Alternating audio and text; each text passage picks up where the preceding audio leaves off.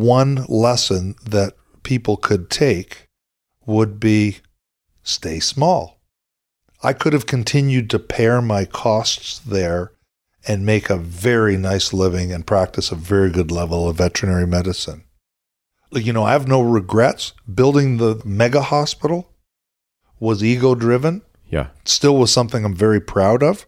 I look back and say, that was a lot of energy that your ego used to build that monolith.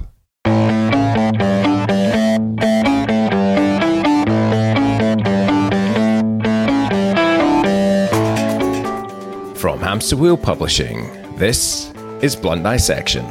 I'm Dave Nichol. On today's show, I'm joined by Dr. Steve Noonan. Steve graduated from the Ontario Veterinary College in 1983, and at the tender age of 27, he owned 3 veterinary hospitals. Though business grew fast, life got tough, and with interest rates exceeding 20% per annum, Steve very quickly learned how little he knew about business. Thus began an almost 30-year practice management learning odyssey, which culminated in the formation of a 12-hospital partnership and directorship of an ultra-modern 15,000-foot square hospital. He also started the Metro Halifax Emergency Hospital, one of the first emergency clinics in Canada. More recently, Steve has explored new areas and has dramatically diversified his attention, which is now split between part-time clinical work, which he still loves, coaching and mentoring his younger peers, and building an entirely new venture, Lachlan Botanicals, a herb farm and wellness retreat near Toronto, serving up remedies, teas, flowers, yoga, mindfulness classes, and some of the best photos on Instagram.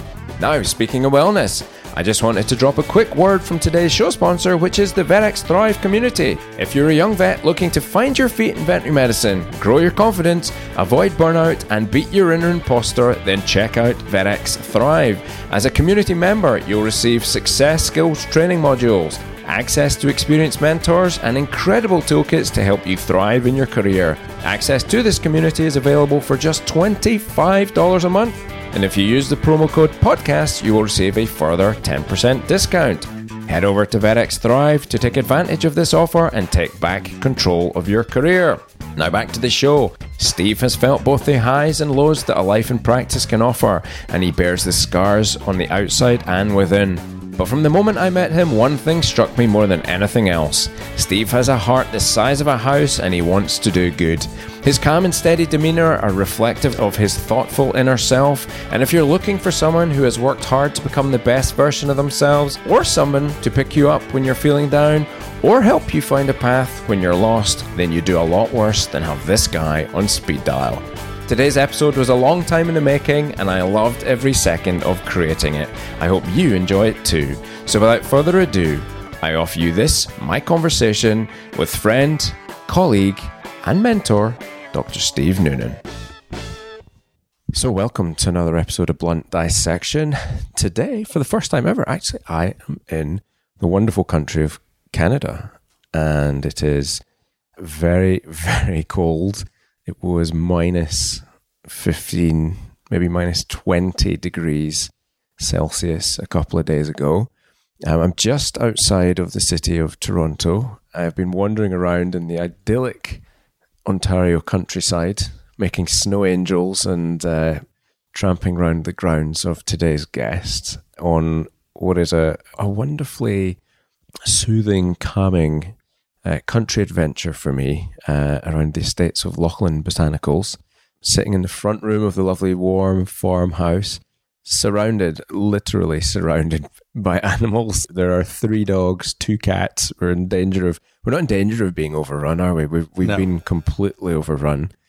And it is my great pleasure to welcome Dr. Steve Noonan to the show. Take a look at my foot. Like, is that not the unclassiest combination you've ever seen? I got to describe this. Steve is wearing what can only be described as a somewhat tragic combination of socks and Jesus sandals, Birkenstocks. That is a sure sign of, I was going to say middle age, but certainly, yeah. I think probably advanced. I'm advanced. Seniority, shall we call it. Super comfortable. I would never wear this combination in public, ever. However, I made a mistake one day. I had on my scrubs. The Birkenstocks are my my house slippers. I rushed to work. I looked down at my feet, and it was like, holy crap. Holy crap, I'm wearing socks and Birkenstocks in public, and I've started my shift. But that was a tragic error. That is... I do normally wear trainers or whatever. It's almost the footwear equivalent of a mullet. Except that it's never in fashion. It's never out of fashion. I think it might be worse than a mullet. Let's call it timeless. That is pure. That's pure. That's what that's a sign of. That's just comfort, isn't it? That's just that is function has won out. Function has absolutely savagely defeated form in that moment of footwear. It's true. So I've been threatening to get you on the show for a long while, but our paths have not crossed, so it's absolutely fabulous to get the opportunity to come here and visit with you in your wonderful home. Our bellies are full of an amazing chili that you've just made. We're fed, we're watered, and we're ready to have a great conversation, I think. So welcome to Blunt Dissection. Thank you, Dave. It's always fun to spend time with you, and the listeners should know that you tracked your first wild turkey in southwestern Ontario today. Listeners, it is true that Dr. Nickel was stalking a large handful of wild turkeys out in our field, and what a pleasure. I was hoping we'd find some, and indeed we did. And I must also point out that we didn't put them in the chili. We were literally just trying to see them. It's going to ruin my vegan street cred if you don't add that in there. They certainly saw us and were well on their way, but it was fun to see them. It was great. They're much bigger than I was expecting. Yeah. I mean, I'm thinking back to the wild bush turkeys in Australia, and they were. I used to visit Noosa, a delightful little place up on the Sunshine Coast north of Brisbane, and there's just wild bush turkeys tramping around all over the place, which is lovely. Your wild bush turkeys are not like those at all. Like, these things look like ostriches from a distance. Ugly ostriches. They look like a motorcycle gang. Sometimes there's 50 or 75 of them. Oh, yeah. And the number of tracks in the snow. And it's a lot of fun. That's one of the things I like to do on the weekends. When it's snowing, they can't hear you. And I put on snowshoes. And all I want to do is see how close I can get and observe them. It's just really fun. What's the closest you ever got? Because we approached, like, we were upwind of them wearing like welly boots, and like I was wearing noisy overgarments. So we were and loud clothing. So like there were pretty much no chance of getting anywhere near them. I've got within 25 meters. They have sentinel birds, and the minute they see anything different, they sound off the alarm, and then they all go running. They're all scared. And they look really funny when they run. They do. They're a bit like dinosaurs, actually. Yeah, very much so. That. So, well, it's great to be here on your farm. I think that's probably quite a nice place to start because, Steve, you have had an interesting, varied and multi-directional career. But let's maybe start close to home. And I'm curious, I've always just been curious, you live in this very lovely patch of planet Earth. How'd you wind up here? How'd you wind up with a farm? Tell us a bit more about the background to Dr. Steve Noonan. I'm from southwestern Ontario. So when I graduated from veterinary school, listeners, I married my sweetheart, who's a classmate from veterinary school. And I'm really, really fortunate in that. And she's from Toronto, and I am from London, Ontario. And we went to the East Coast upon graduation. And Diane, my wife, is very much interested in horses. And we brought a horse with us. And within a couple of years of graduation, we owned a boarding stable, and we started acquiring horses. We raised our family, had a number of veterinary clinics out there, sold our farm, and came back to southwestern Ontario after 25 years of practice in Atlantic Canada. So we needed another farm because we still had horses. And we moved here, and as you know, Dave, there's a barn full of horses. Our family personally is down to 4 horses now, but it is really cool to live on a horse farm because we have fields and we have lovely horses and we have pastures and forests and ponds. And, I'm just so grateful. Life has been really good. That's how we got here. So taking it back into, I was interested how people find their way into veterinary medicine. And, one of the aims of the podcast is always to try and just shine a light on the various journeys, pathways through medicine and explore. We say it's like the anatomy of veterinary success, but actually it's the story of it's the story of the veterinarian's journey and all of the bumps, the highs, the lows, and things that go along with that. So, what was your route into veterinary medicine? And we have been friends for a number of years. I think you've got a really fascinating story as to, you had an unusual route, like after college as well. So, how did you wind up in veterinary medicine in the first place? Were you one of these crazy people who just knew immediately, or were an animal hoarder that your parents just kicked you in vet school with? Or how did that pan out? Well, we were talking about this earlier. I'm one of these people that have a very, very good memory for my very early childhood. And I always was interested in animals. Red Rose Tea used to give little animal stickers in the boxes of tea. And you'd have a little journal or a little album to put these stickers in. I remember making my mother buy tea till it was coming out of our ears so I could fill this. And it's the early equivalent of Panini football stickers, right? And it was the same thing with dinosaurs. So as a 6-year-old kid, I knew the names of all the dinosaurs, and I knew all the names of fairly exotic animals from the jungle and so on. And I was always interested in that. We did have cats, we did have dogs.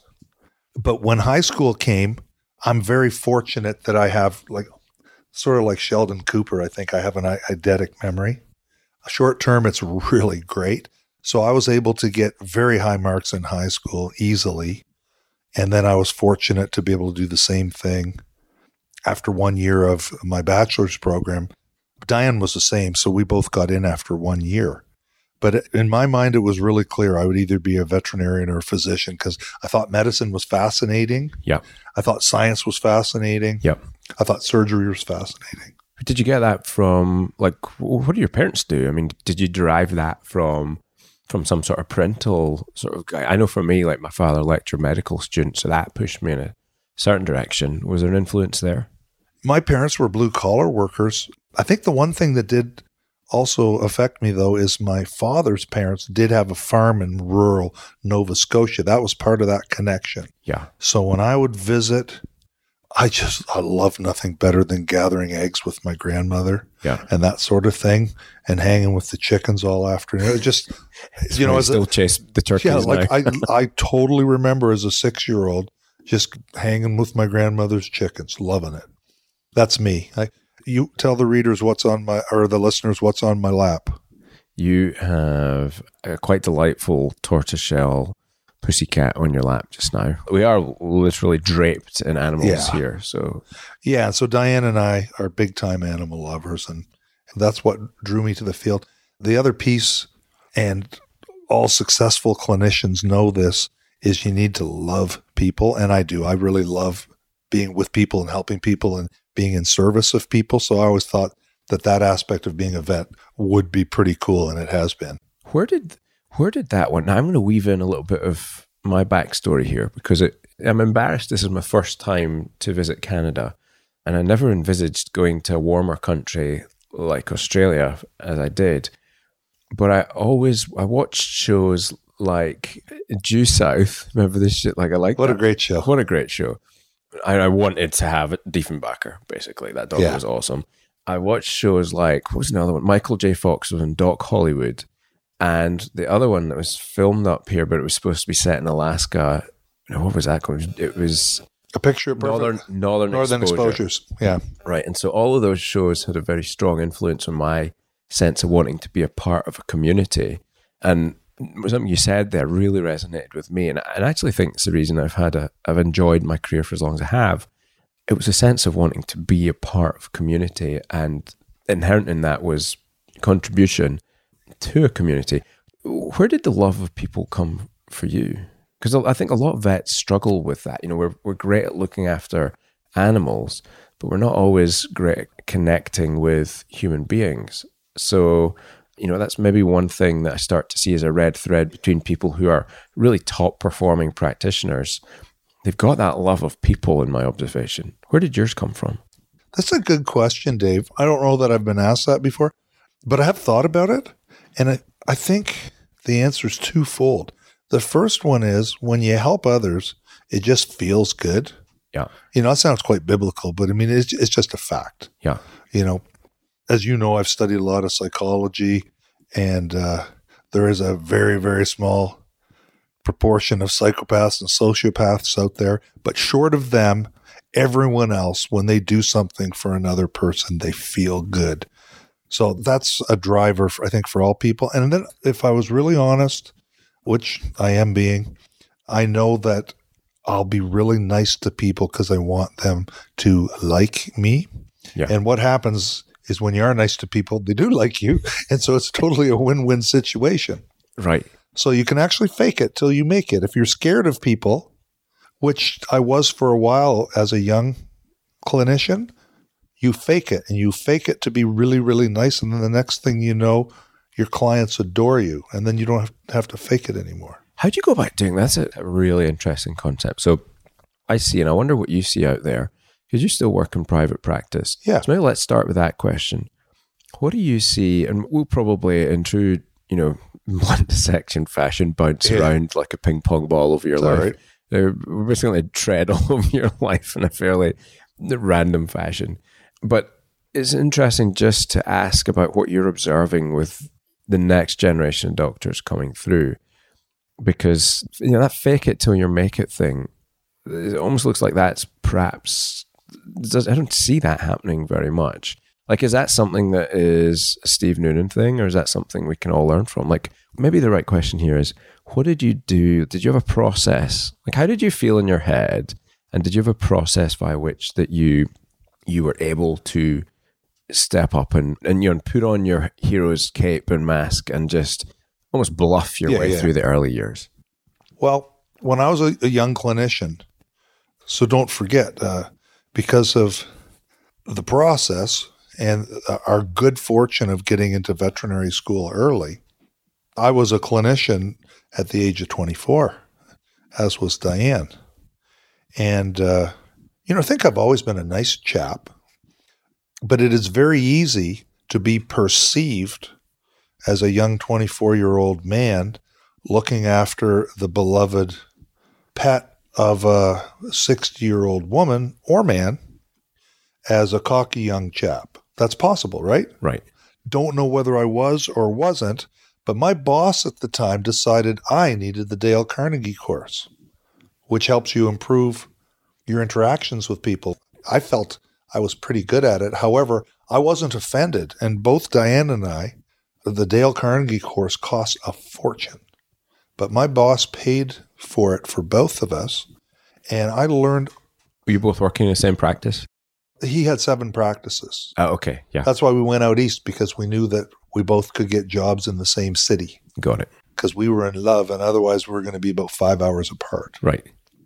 So what I learned from the Dale Carnegie course is there are a bunch of very, very quote-unquote schlocky, stereotypical concepts that we hear that we may not really give much credence to, but things like smile.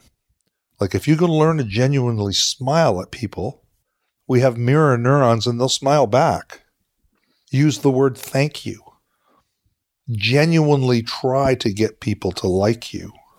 So this Dale Carnegie course, I really did quite like it. And this Dale Carnegie course was a 4-hour course every week for 26 weeks. This was not an insignificant. And then you had homework, and then you learned to do public speaking in front of people. That's a huge investment. So not only did I participate, but then I ended up being a TA, a teaching assistant, okay, for when my wife took it. And then one of my best mates took it. So I was immersed in Dale Carnegie for a year and a half. And I was extremely fortunate because Dale Carnegie is filled with people who are trying to be better. This is not a Dale Carnegie commercial, by the way, but I have to explain it because Dale Carnegie has that book, How to Win Friends and Influence People. There's like 100 million copies. Yeah. And in 40 languages. So, I learned how to say I'm sorry. I learned so many important things. And the reason I think it was easy to learn is because everybody knows it's true. So I still was a fearful young clinician, but I started using these Dale Carnegie principles, trying like hell to get people to like me. And as a young clinician, you don't want to get sued. You don't want to make a mistake. So you want people to know and think that you've done the very, very best you possibly can for them, and you went over and above, and you care like crazy. Now, all of that is true, but you have to get them to believe that. And Dave, I guess you know what happened. I was wildly successful with it. And so it's not too long where then everybody's asking to see you. All the clients are saying, can I see that young doctor? And it's because I did what I was taught. What were the most important lessons? Can you recall, what were the most impactful things? I'm a massive fan of 80-20. So and I touched on most of them. Okay, smile. A firm, sincere handshake when appropriate. Yeah. Eye contact. Yeah. Say sorry and mean it when you mean it. Yeah. Here's a big one. Genuinely try to find something you like about every single person you meet. And it literally can be, that's a cool tattoo. Yeah. Remember we spoke about when we were on the Trail of the Turkeys? Just yesterday, I had a client, a heavily accented gentleman from Romania. Nice gentleman. And I just took a moment to learn where he was from and how to spell his name. And I used his name in my sentences. And the guy seemed incredibly pleased with what I did. And really all I was doing was an ear infection, of course.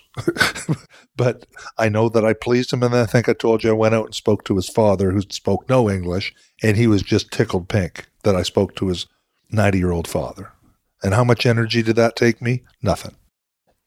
So focusing on the people started you with early success.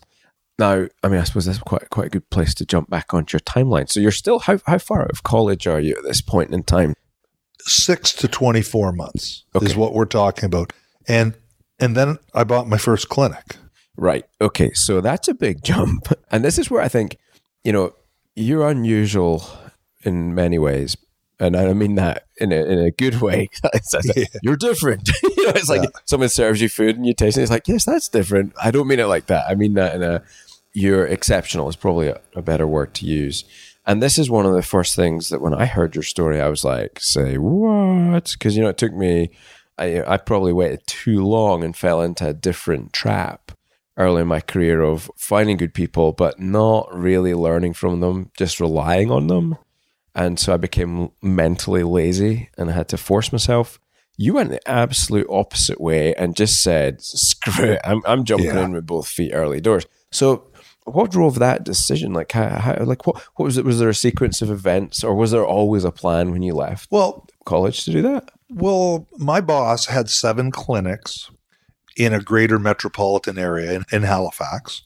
And I aspired to be like him. He was a good boss. He was a good guy, just like all of us. He had his quirks and his idiosyncrasies, but he was an absolute pioneer. We're talking to a veterinary audience here. So as we all know, there are many ways that we can be paid when we work. We can work on salary. We can be a locum. We can work on production. And remember, guys, we're talking about 1983. Yeah. So my boss paid production. That's one of the reasons Diane and I moved out there. And what happened for us is Diane and I, so we're 2 people, right? So we should be earning the equivalent of 2 salaries. So if one veterinary salary is X and 2 veterinary salaries are 2X, well, Diane and I were pulling down 5X. So it was massive. It was so we were living in this tiny little apartment under one of the clinics, spending zero money. Pretty soon, I had my student loans paid off in a couple of months. What was a student loan back then? I feel like this might make 15 people grand, cry. which is nothing, but Yeah. still they were paid off in no time. So what we were able to do is I bought the first clinic from my boss. Yeah. Probably paid a little too much, Yeah. but just the same, did very well with that. And then I used that clinic.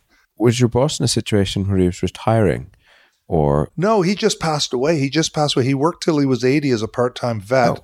but his son, who is maybe 5 years younger than me, was his manager. yeah, And he and I did a number of things together, including starting an emergency clinic. yeah, But anyway, my first clinic, I used that to leverage a mortgage on my first horse farm. okay, And then I used my first horse farm to leverage a loan for my second and third clinic. So by the time Diane and I were 27, we had 3 clinics and a horse farm right, and a lot of debt. And one of the reasons I like to speak about management is because I made every management mistake one could ever make and invented many that you've never heard of. Because when you have 3 clinics and you're a young kid like I was with no one to teach you, yeah, my only mentor was my boss who I bought from, and he was good, but that was it. My family had no business experience. My wife's family are business people, but they were living in Toronto. yeah. So, yeah, interesting life. It was good. What were, thinking back then, were there any of the mistakes you made that were notable in that they were useful learning lessons? So stumbles rather than falls that actually turned out to be really useful, powerful lessons for you at the start of your career. What happened that didn't work, but later turned out to be actually quite a blessing? And what things were just, like, were there any just disasters that occurred? The first, my second clinic was a feeder clinic to my main hospital, and the road between them improved so that they were too close together. Yeah. And I eventually merged those two into my final big flagship hospital. Yeah. So, I mean, the lesson there simply is probably look at traffic flows. Mm.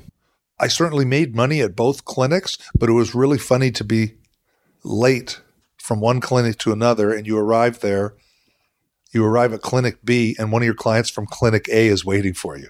Right.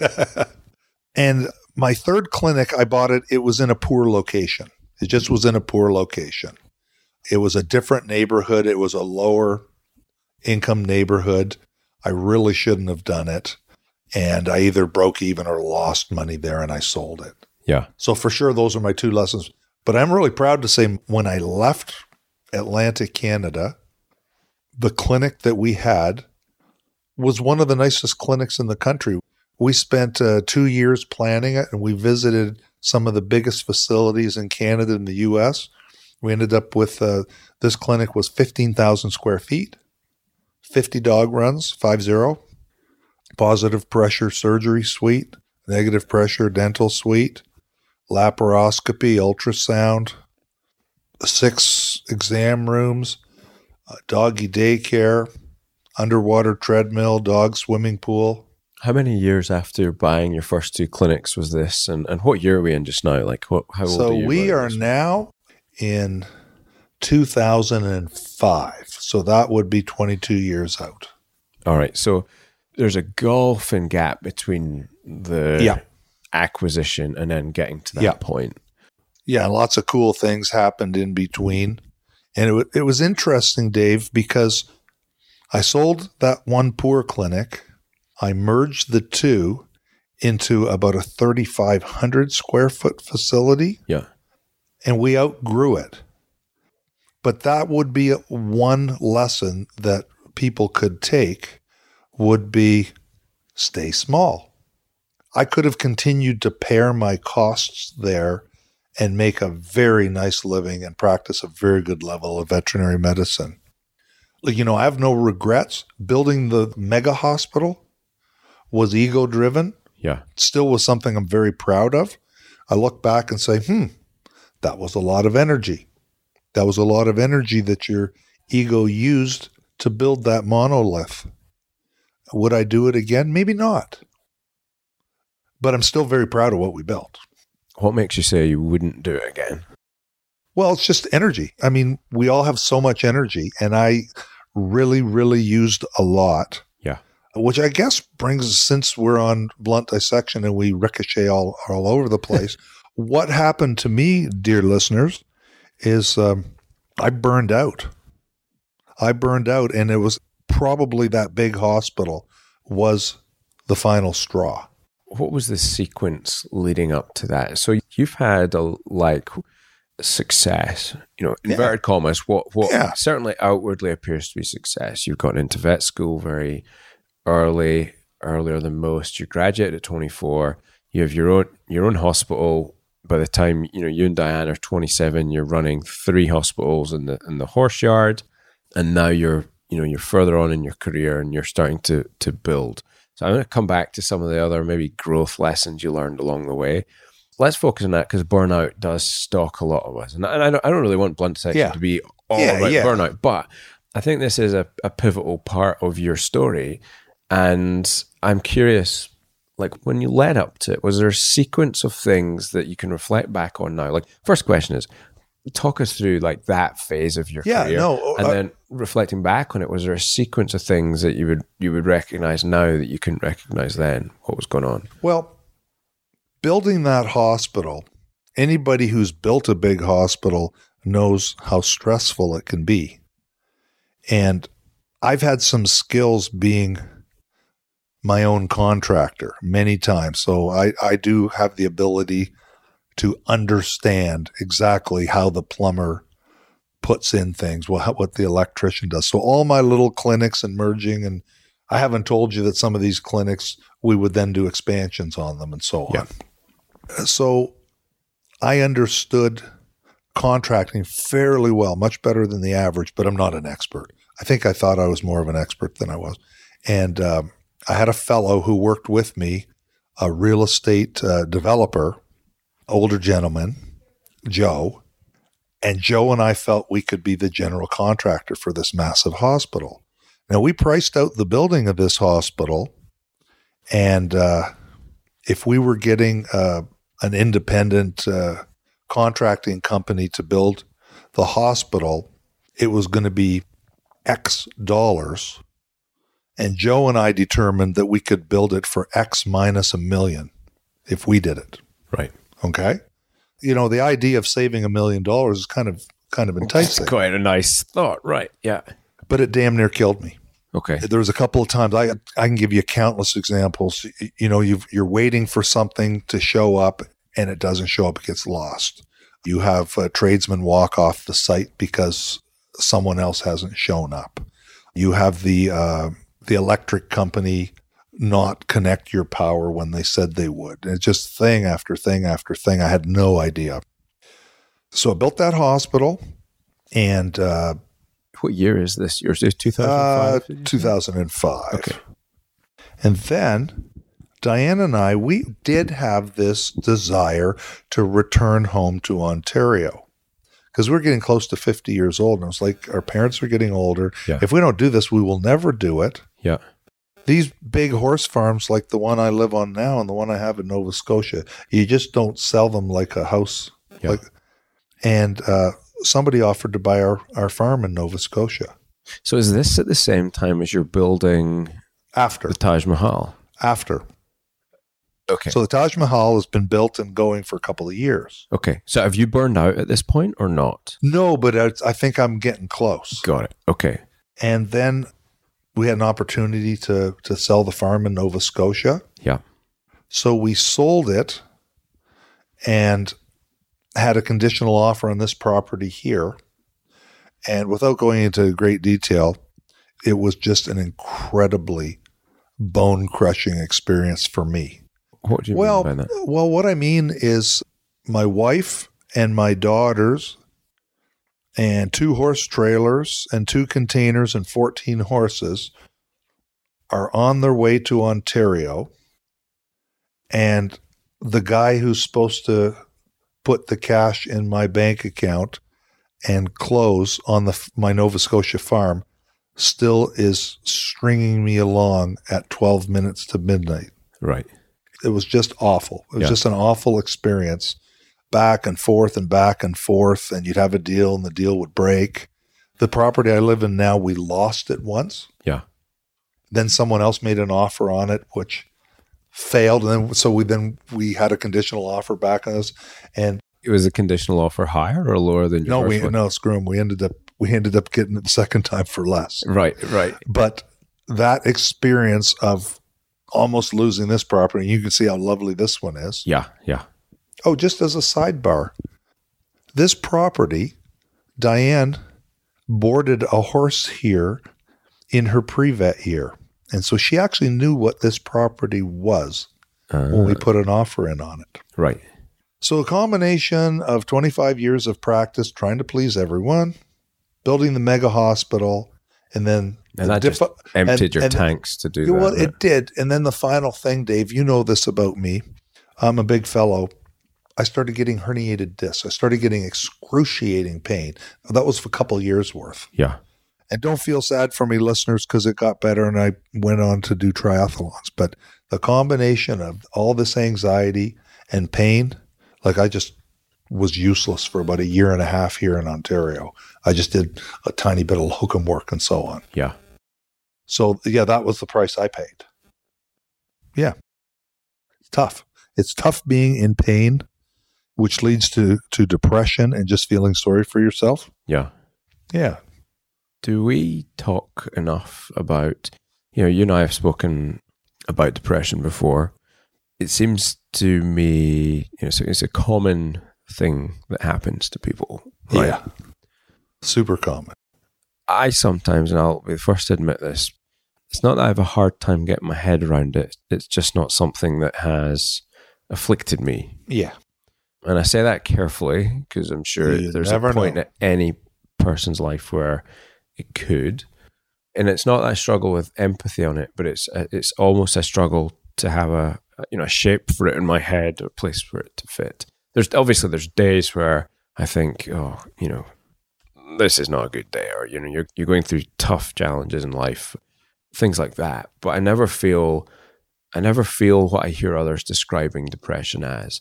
How did it manifest for you, if you're comfortable to talk about it? Oh, sure I am.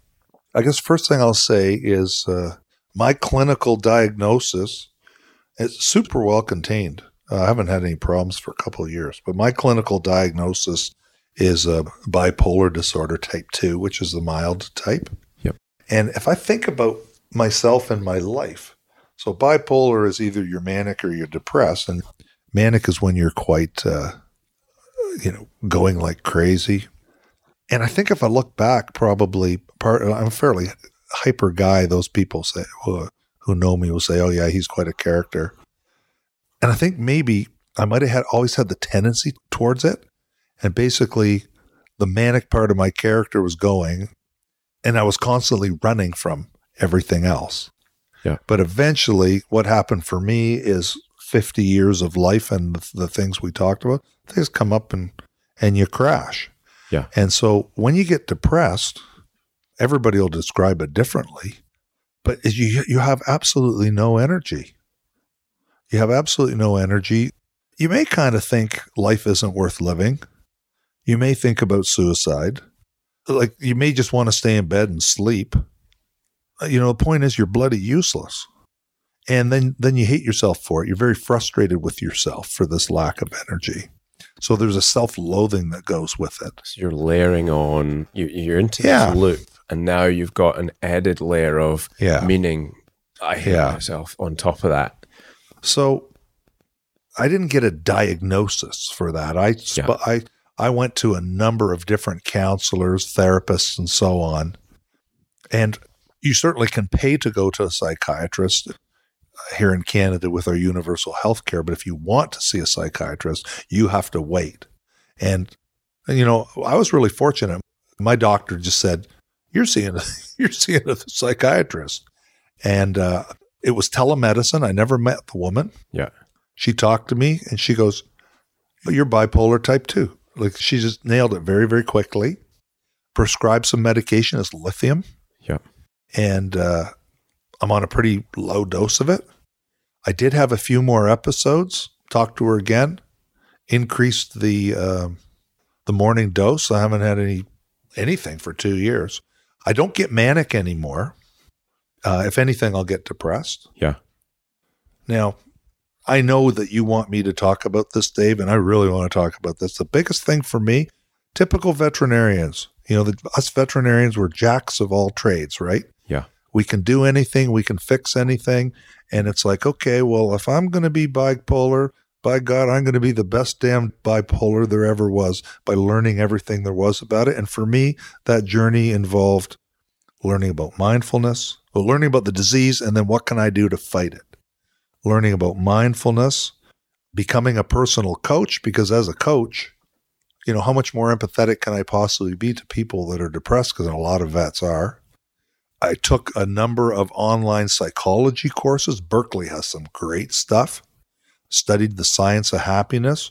And this is how you and I met, Dave. So then I went out on the speaking circuit and I spoke about 20 times at different vet schools, all about the science of happiness, how to prevent or work on your own depression, how to do it better. Yeah, so that piece has been my journey on that. So that brings us to a sort of intersection point where our paths crossed for the first time. And immediately meeting you, I felt here's somebody that has a very big heart, very big love of the profession, and wanted to help other people. And actually one of the things I was kind of I remember very vividly a dinner that we sat around at, and we'd gone out, and I think we'd all been doing our speaking. We're sat in the National Harbour, and there's you, myself, and there's 3 other people around the table. Yeah. And I remember thinking at that moment, it's kind of, I always meet somebody. That was the reason I kept going back and speaking. Financially, it didn't make any sense to do that. But in terms of networking, and not just networking, in terms of the quality of people that I was meeting, the interesting people and the value that I was deriving from those friendships. And that makes it sound like a very take. So I think it's not that at all. It's just in terms of the perspective shifts, the expansion of one's mind. I think the changing of a mindset probably is a good way to describe it. So you were one of those people that I was very pleased to meet. And then the content you were talking about, and I think this is a great place to segue into, okay, so you've found your struggles, named your demon. We are always talking about Lord of the Rings and the Balrog. Yeah. And so I went to some of your presentations, and really you were the first person in veterinary medicine that I encountered that was really starting to talk about a lot of the positive psychology factors that we can all use in the profession to help ourselves out. So, this is not a tale of woe and doom and gloom, because you're extremely successful. So let's now talk about how do you then, so you've sought help, you have a prescription, but you do a lot more things than that to manage your positivity and be able to function in a way that allows you to give to others. What's your sort of routine there? Well, the mindfulness piece, and you and I had a great chance to meditate today in our pine forest, even though it was like 130 below. It was awesome, wasn't it? I got frozen in position. I would have sat there for half the time. No, I'm kidding. But meditation, we're sitting in front of my fire right now. That's one of my things every morning. I have a gratitude journal for sure, and I journal every morning. My brother-in-law, now here's a tale of woe very quickly, but there's an important piece to this. My brother-in-law, who I gratitude journal with every day, he's a triathlete. He was doing a weight workout. He felt dizzy, collapsed. It was diagnosed with an aortic aneurysm. So they had to open his chest up and completely reconstruct his aortic arch and put in a cow valve. Now, apparently, as soon as your chest is cracked open, part of your rehab therapy is working with a psychologist. Did you know that? I did not. I did not know that. Because you literally do get a broken heart when your chest is cracked open. And so he was really depressed after this, but they worked through that. And then his wife passed away. in an accident falling downstairs Oh, boy. before he recovered. Oh, man. And this guy, I'm telling you this because this guy, my brother-in-law, and then now, this is all within a year and a half, a major intestinal accident, has had to have his intestines removed and a colostomy. Okay? This guy gives me the best gratitude. There's a light everywhere, people. I'm not trying to bring you down. This guy gives me the best gratitude notes every morning. So I sit in front of my fire, I have coffee, I read his gratitude notes, and we share them back and forth every day, what we're grateful for. And then I do my own journaling, and then I send back to him. So that's one of my biggest things. I do this gratitude with coffee and a fire and my brother-in-law every morning. How long does it take to do that? And what sort of things would you be journaling? I'm very simple. I take 10 things that I'm grateful for right now that I think about, and sometimes there'll be repeats. Like I did this morning before I saw you at the airport. And one of the things I'm grateful for is that Dave's coming to visit. I've just eaten you out of house and home with beautiful chili. I'm grateful for this cup of coffee. Sometimes I'm grateful for my pajamas. Sometimes I'm grateful for the fact that we saved that dog with ITP yesterday. So it's quite variable, but there'll be 10 things, and they're legit, and I try to make them heartfelt. Heartfelt is a big thing, people, with gratitude. And the way you do that is you can close your eyes and breathe really deep. And that good feeling you get in your chest, like right in your heart as air comes in, try to think that way, with that feeling on everything for which you're grateful. I mean, I'm grateful for shelter when it's 30 below. It's brilliant. Here in North America, we are so spoiled. Everything to be grateful for. I'm curious about, some of the things then, the quality of the gratitude notes you get back from your brother-in-law. What sort of things, because that's, there's some crushing blows in there that he has endured. Well, yeah, it's interesting now that this guy, he has 2 healthy adult children who adore him, for one thing. He's found a new lady friend who adores him, and the children adore her, and so now he's got this woman who's supported him fully in spite of taking him through the intestinal bit, the whole thing. So he's grateful for her friendship. He's grateful for the wonderful doctors he has. He's got one of the most gorgeous golden retrievers you'll ever see. That's won a bunch of championships already, called Teddy. Yeah. And Teddy is just like tinderball of energy. So almost every day there's something that he's grateful for about Teddy. And very refreshing to read this. So mindfulness, journaling. Music. You heard all my guitars and ukuleles. People, I don't sing well, but I will carry a tune. But I do know a lot of songs, and I do know a lot of chords. So I'm the guy that can go to a house party and just have some fun. So I really, really like my music. And when I'm by myself playing and singing my little heart out, I could be at Carnegie Hall in my head. I'm just having a great time. Great time. Love music. Have you found your equilibrium now? The question, it popped in my head there, was actually one of our previous guests on Blunt Dissection, and it really became, I guess for a lot of doctors, we get wrapped up in this sense of our identity. We almost don't have our own sense of self beyond that of being a veterinarian for a lot of doctors. And I was always a vet, but I never identified myself necessarily as that. That's never been a problem for me. Right. Like, I am the servant of Diane. Yeah. The devotee of Diane. Yeah. I am the father of Amy and Katrina. I am a lord of Lachlan Farm. I'm a musician. I'm a veterinarian. I'm a son. I'm a brother. Like, all those things, for sure. Right. I've never been hung up on that. Okay.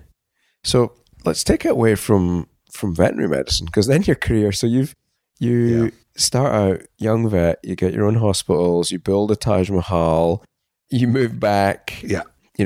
You've gone hard, endured some challenges, learned a lot about yourself along the way, built coping strategies and sought support, you're still in the game, very much. Yeah. And now, having, maybe 2 years ago, maybe a year and a half ago, you start to tell me about this crazy idea that you guys are having to, and that's my words, not your words, that you're going to start a botanicals farm. Yeah. And at first I thought, oh, Steve's lost it and he's going to start growing weed all over Canada, which actually sounds like that's not illegal here in Canada. We have enough adults on this property that at 4 plants each, we could do quite well. So I haven't said no to that. You haven't said no, and there's always an option. And we must point out that marijuana use is legal in Canada now, right? Is that the case? I noticed that. Yes, it is. On the way in through customs.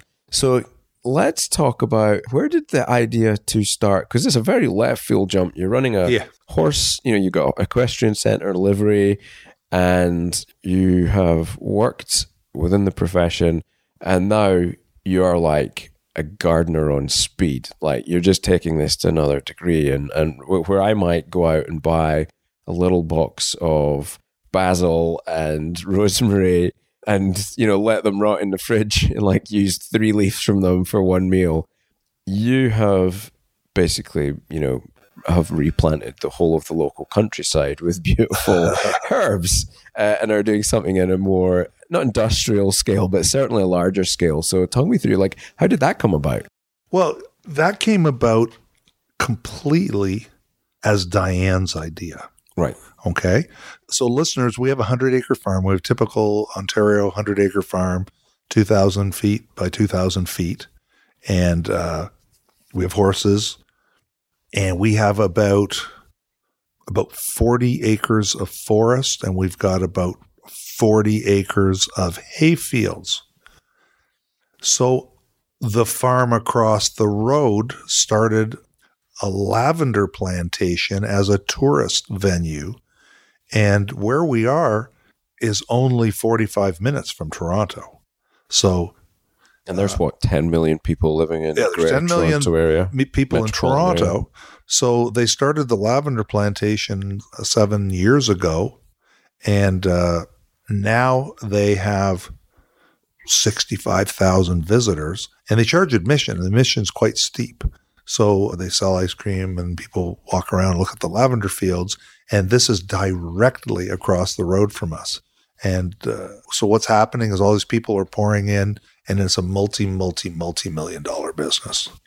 So Diane said, I want some of that. And we've planted something quite different to lavender. Yes, we do have lavender, but we have 76 different species. We've got like 20,000 plants. And I'm biased, but it's absolutely gorgeous. And the plants are planted in rows growing out of fabric, and most of the rows are 125 to 150 meters long with 7 feet of grass in between. And you can go up and down these rows through this rolling hill, and it's pretty. It's pretty. And you can snip your own flowers. So nothing pleases me. I said I've seen days where we'll have ladies from the age of 3 to 75 all just grinning from ear to ear, holding their bouquet of flowers that they've cut for themselves.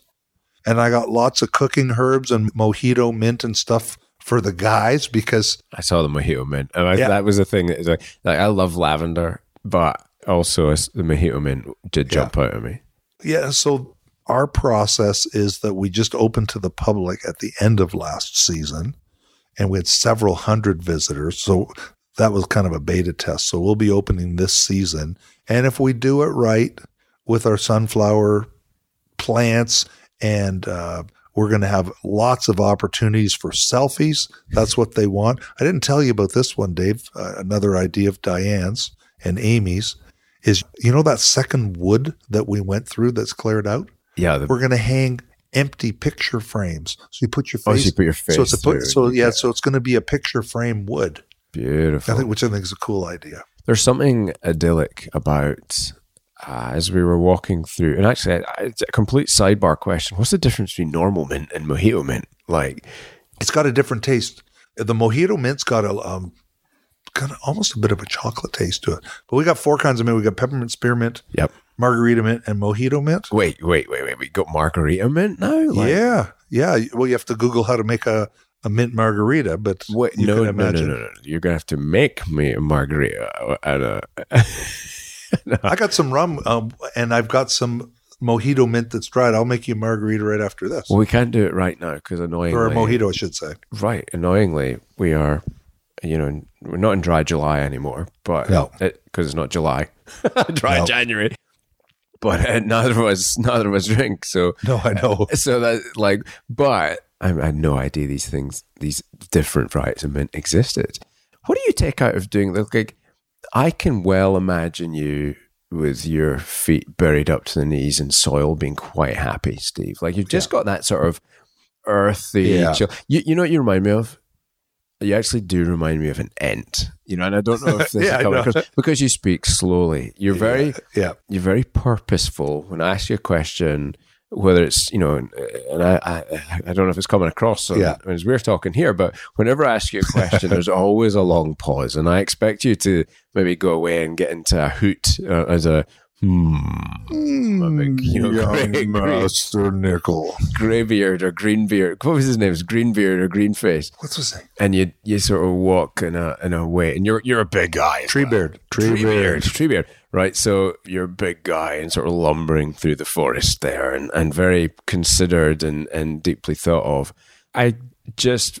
When I look at what you're doing here, it looks like it's just such a good fit for you to be working the land and tilling it.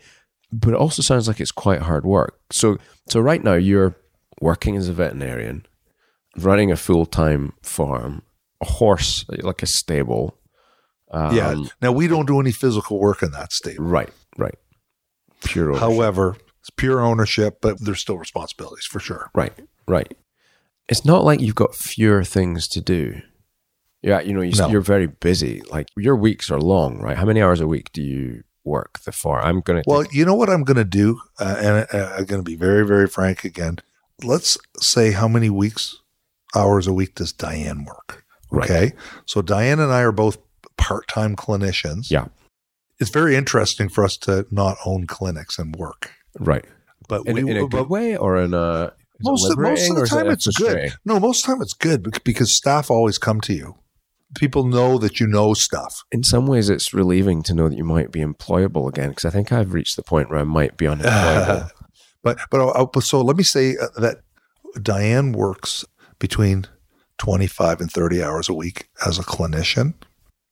And then in the summer and the fall, when you can be on the land, she tends to sleep in the mornings, but she'll start from mid-morning and go till dark, Saturdays and Sundays. And we're quite northerly here. What times get dark in the evening? Oh, in the summer, it's the same as Scotland. Like 11 p.m.? Not 11, but 9:30, 10, and then on average 8 o'clock until you get into the fall. Right. And then all the other waking hours of the other work week she's doing, and then you've seen all these dried herbs and flowers, like she's drying and stripping and doing things amazing. I have to say, in front of the television. So they talk about this thing called Freedom 55. Back in the 80s, they taught us young people in the 20s Freedom 55, that you would work until age 55 and you'd accumulate enough wealth that you didn't have to do anything for the rest of your life. That was a bloody lie, wasn't it? Oh, big lie. We're all screwed. And so Diane and I are both 60, and I'm now saying we're doing that Freedom 55, so Diane's working 80 hours a week sometimes. Right. I'd say I'm working 50. Right. Part of it for me is, as you know, I wrecked my arm. So I've just only been at 50%. You've had to dial it back a little bit. Yeah, dial it back, but that's all temporary. Right. So that's a large number of hours. And is Treebeard Steve a happier Steve working the land in this way? And really my question is, for many of us, our identities are so inseparable from that of the veterinarian that we become so blinkered. Whereas the people, one of the red threads I'm starting to see over and over again with guests in Blunt Dissection, and we all have nobody gets a monopoly on bad times. We all got our stuff to go through.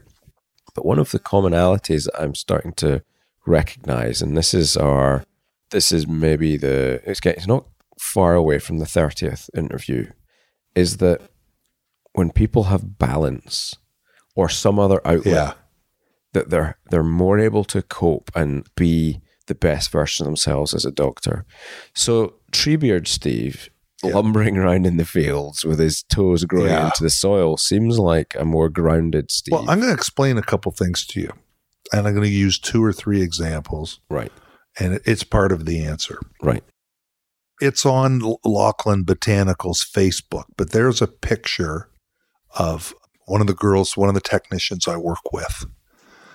She brought her little niece who was 3 years old, and this very, very photogenic little girl in a floral dress and a floral bonnet with this huge bucket of flowers beaming ear to ear. It's on Instagram, and I just love this picture. And the reason I love it, her name is Josie, is Josie was so happy. What you can't see in this picture, Dave, is that this was one of the hottest days of the year. Like if you touched Josie, she was soaked to the bone. If you took her little sunbonnet off, her hair was dripping. And I mean, the reason I got the picture is because I was there. I mean, I was dripping too. It was 36 degrees and humid. Yeah. So I want you to picture this. There it is. I got the picture right up now. So I want you to picture Josie. Now, fast forward to another scene. Remember how I said about how much I like people and make them comfortable? Yeah. There was an Indian family that came. There were lots of Indian families because they live close. But there was the mother or the grandmother, older woman, full gray hair and dressed in a sari and so on. And so I just started chit-chatting with her. And I just had a grand time. And we ended up at, we've got a plant that is licorice flavored called anise hyssop.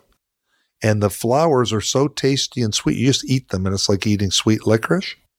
And so my memory is me and this 75-year-old Indian grandmother just talking about everything under the sun for probably 20 minutes, just eating these licorice plants. And then the other thing is we'll often have, I think it's like, I'm just going to say it, the people who come from big, busy cities like New York and Toronto and so on, they're uptight. It's not their fault. They just are. And you can literally see the people come here and they're so wound up and they're very reserved. And what's that word when you're protecting yourself? You're like holding back. You're putting up barriers. Yeah, I can't, but there's a word for it. It doesn't matter. And I'm just myself. And I walk along with my talk to them and I start pointing out things and I'm always snipping off stuff and showing them what it smells like and giving it to them. And you can see these people lighten up. Yeah. Like totally lighten up. They've put up their guard was what I wanted to say. So their guard is completely down. Yeah. I always take the men. There's a lot of, 30-year-old men that are here with their girlfriends and they got kind of walking around with their arms crossed and like, what the hell are we doing here? And I rip them some mojito mint and give them a quick verbal on how to make a mojito when they get home. And to see these people lighten up and be happy, we're all in this thing together, Dave. You know this. What better thing could you do than to make somebody else happy? So that's what I like. And does it infuse into your life as a veterinarian? Like here you are, 60, you've had your own hospitals, you're working for somebody else now.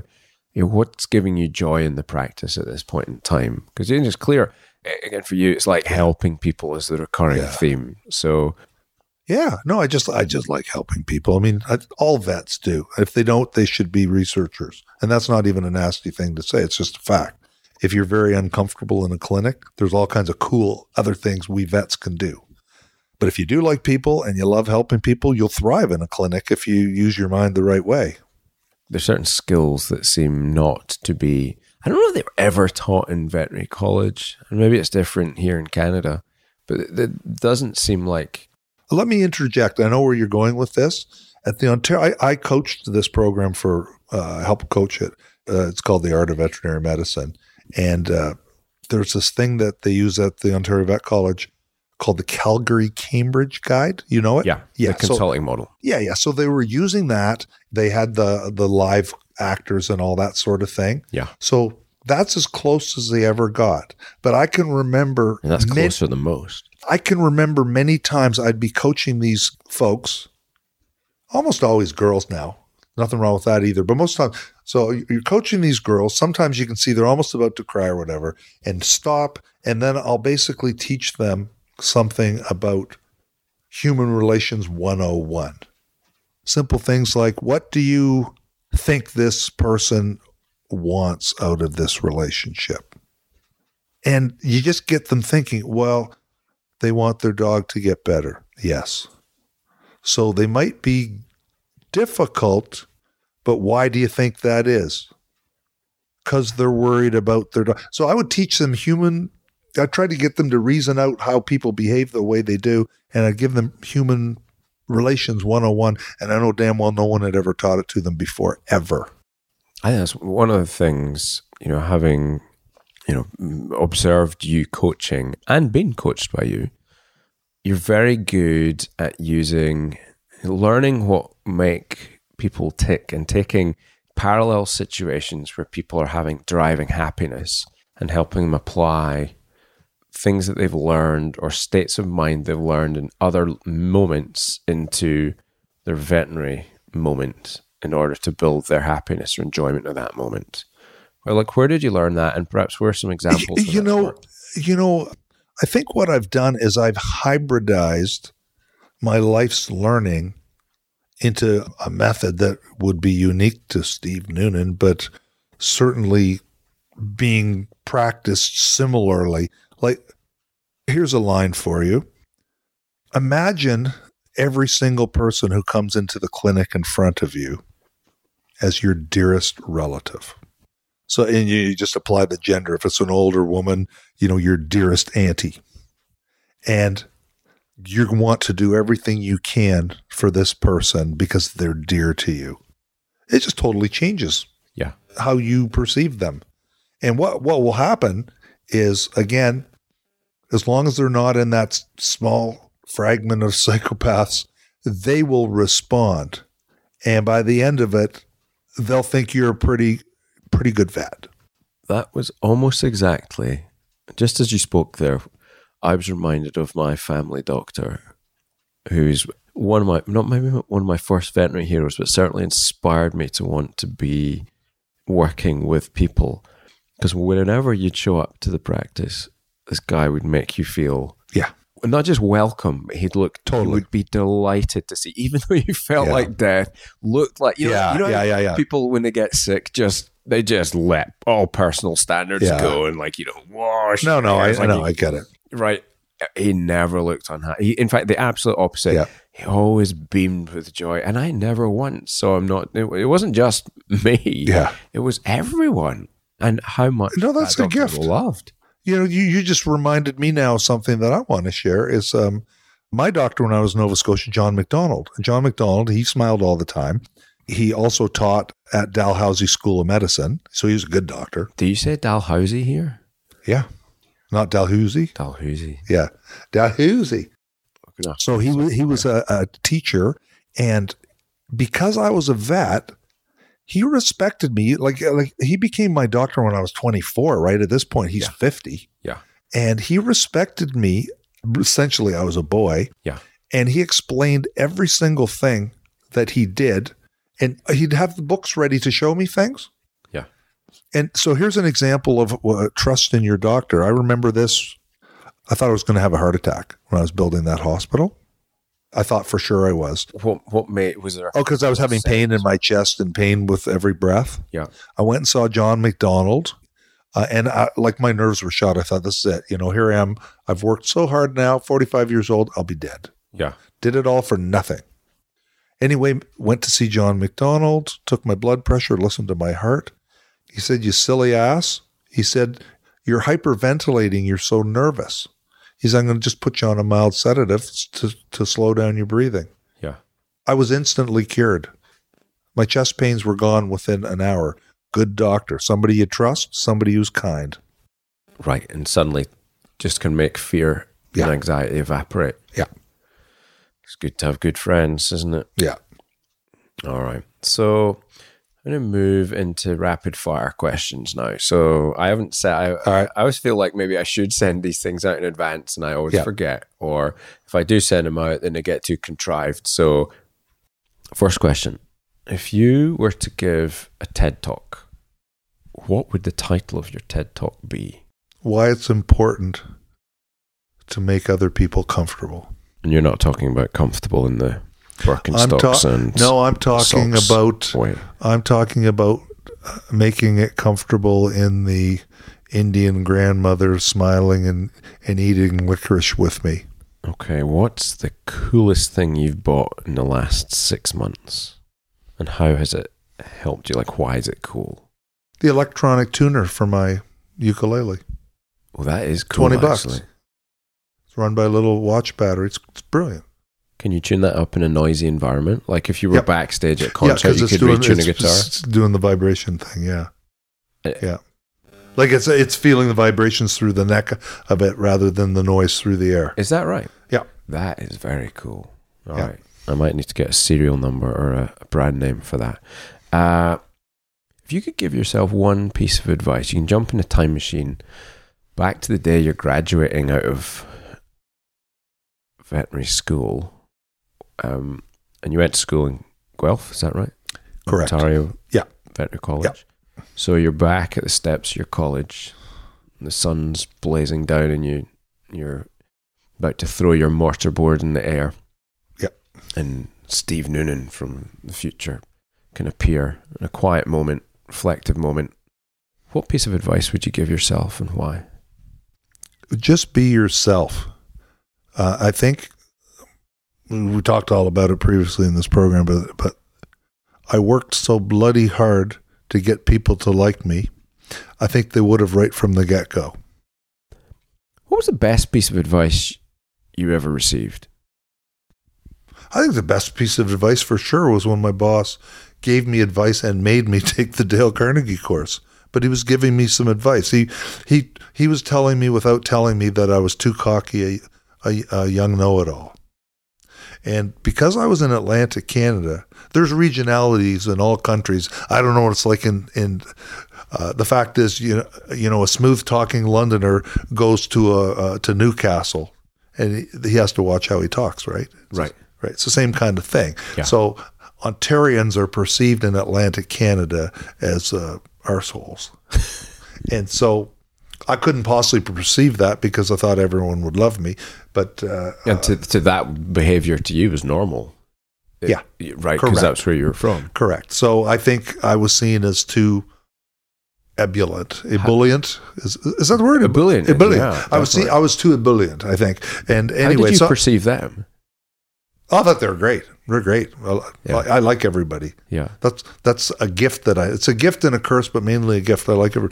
But taking that course for sure, best advice. What was the worst piece of advice that you've ever received? To open up that downtown hospital, the crappy one in the lower income place. Yeah, I just agonized over that for 5 years and then sold it and either broke even or lost money. So that was my worst business advice for sure. You're very good at, actually I think one of the things you're best at, Steve, is the gift of supportive but necessary encouragement without judgment, if that makes sense.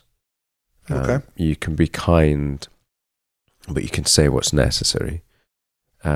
So as a very tenuous link to the next question, what was the best gift that you, and again, you can choose whether it's the best gift you've ever given or the best gift you ever received, and why was it the best gift? And obviously, you don't have to say that amazing cup that I just brought you from England. That was the damn nice cup. I've received so many nice gifts that were unexpected. Some of the nicest gifts that we got, these are physical things. My wife's father gave us things when we moved to Atlantic Canada. You know that old saying about giving your children wings? Yeah. So that you can welcome them back or whatever. And God bless him. He's in his late 80s and he's still doing stuff for us. But when we left to go to Atlantic Canada, before we started working, we didn't have 2 cents to rub. And one of the nicest things he did is he put tires on my old car to drive out east. Probably because he didn't want his daughter killed, but still, he was putting his faith in this 24-year-old kid with torn jeans to take care of his daughter. And that was a wonderful gift. Set of tires. A set of tires, especially in the snow and ice you guys get here. What would you like to be remembered for the most? For being a good guy. For the longest time, I wanted to be remembered as being a really smart, clever guy, who did all these wonderful things for the profession. But if I could be remembered as a guy who helped anybody who asked, and I mean helped them with advice, counseling, and so on, whether they were in the profession or outside the profession, that would be plenty for me. Plenty. Now, this is a big question. You're going to have a go at chunking it down. It doesn't matter. You've lived a rich, varied, and really interesting life. What are the keys to living a happy life? Choose your love carefully. Eat well. Exercise. Sleep. Sleep is massive. You have to learn to sleep properly. Spend below your means, and take extra special good care of like all your loved ones around you. Like you never know when they can be gone. That's it. All right. Yeah. Last question then. If you could send, I know you are more of an Instagram person than a Twitter person. So if you could send one Instagram image and or message to the world and everybody could get on their phone instantaneously, what would it be? I'm going to say be like Oscar. And Oscar right now is just having the best time rolling around on right in front of a roaring fire, looking very happy with life. Yeah. Be like Oscar. A picture of Oscar on his back. Yeah, be like Oscar. No, I'm trying. Dave, I'm trying to turn it into 140 characters or less. But Twitter doubled that up to 280. Yeah, I heard that recently. You can go. I do have a Twitter account, but I can't be bothered doing anything with it yet.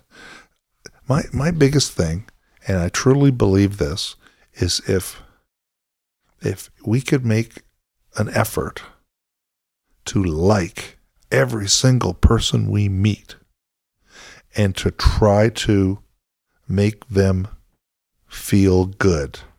Just simply. If we could try to do that, then I think we could have a ripple effect. Be like Oscar. Be like Oscar. I think we just found your new hashtag. Yeah. Lachlan Botanicals new hashtag be like Oscar. Yeah. Oscar is beautiful. What do you got to say about that, Oscar? See if you can get him to do the teeth. You got to speak high pitched to it for. Hey, Oscar! Oscar has the most fabulously happy disposition, I have to say. Well, Stephen Noonan, thank you very much for inviting me out to your farm and giving me the tour, and for indulging me as we do snow angels in your fields, and for just letting me be a part of your life for the last 24 hours, but moreover being a good friend for the last few years. And thank you for all the support that and the I think that the joy and the support that you give to the people you meet out there in the profession. I think we all are richer for that input. Oh, thanks, Dave. It was an honor. Thanks.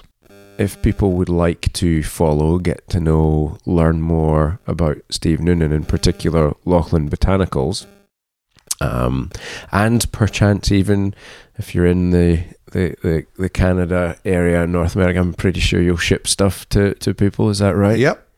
Where do they absolutely? Where do they check you out? They got to check you out on, because you have a very nice Instagram feed, which and check it out because there's some really cool pictures up on there. So if people are going to find you on that, it's Lachlan Botanicals. Is that right? Yeah, Lachlan Botanicals on Instagram and Facebook. Yep. And just the simple, straight Steve Noonan. Yep. On in Facebook. Yep.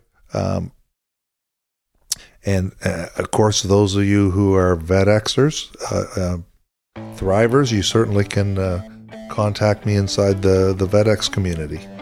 All right, Steve. Thank you very much for being on Blunt Dissection. Cheers.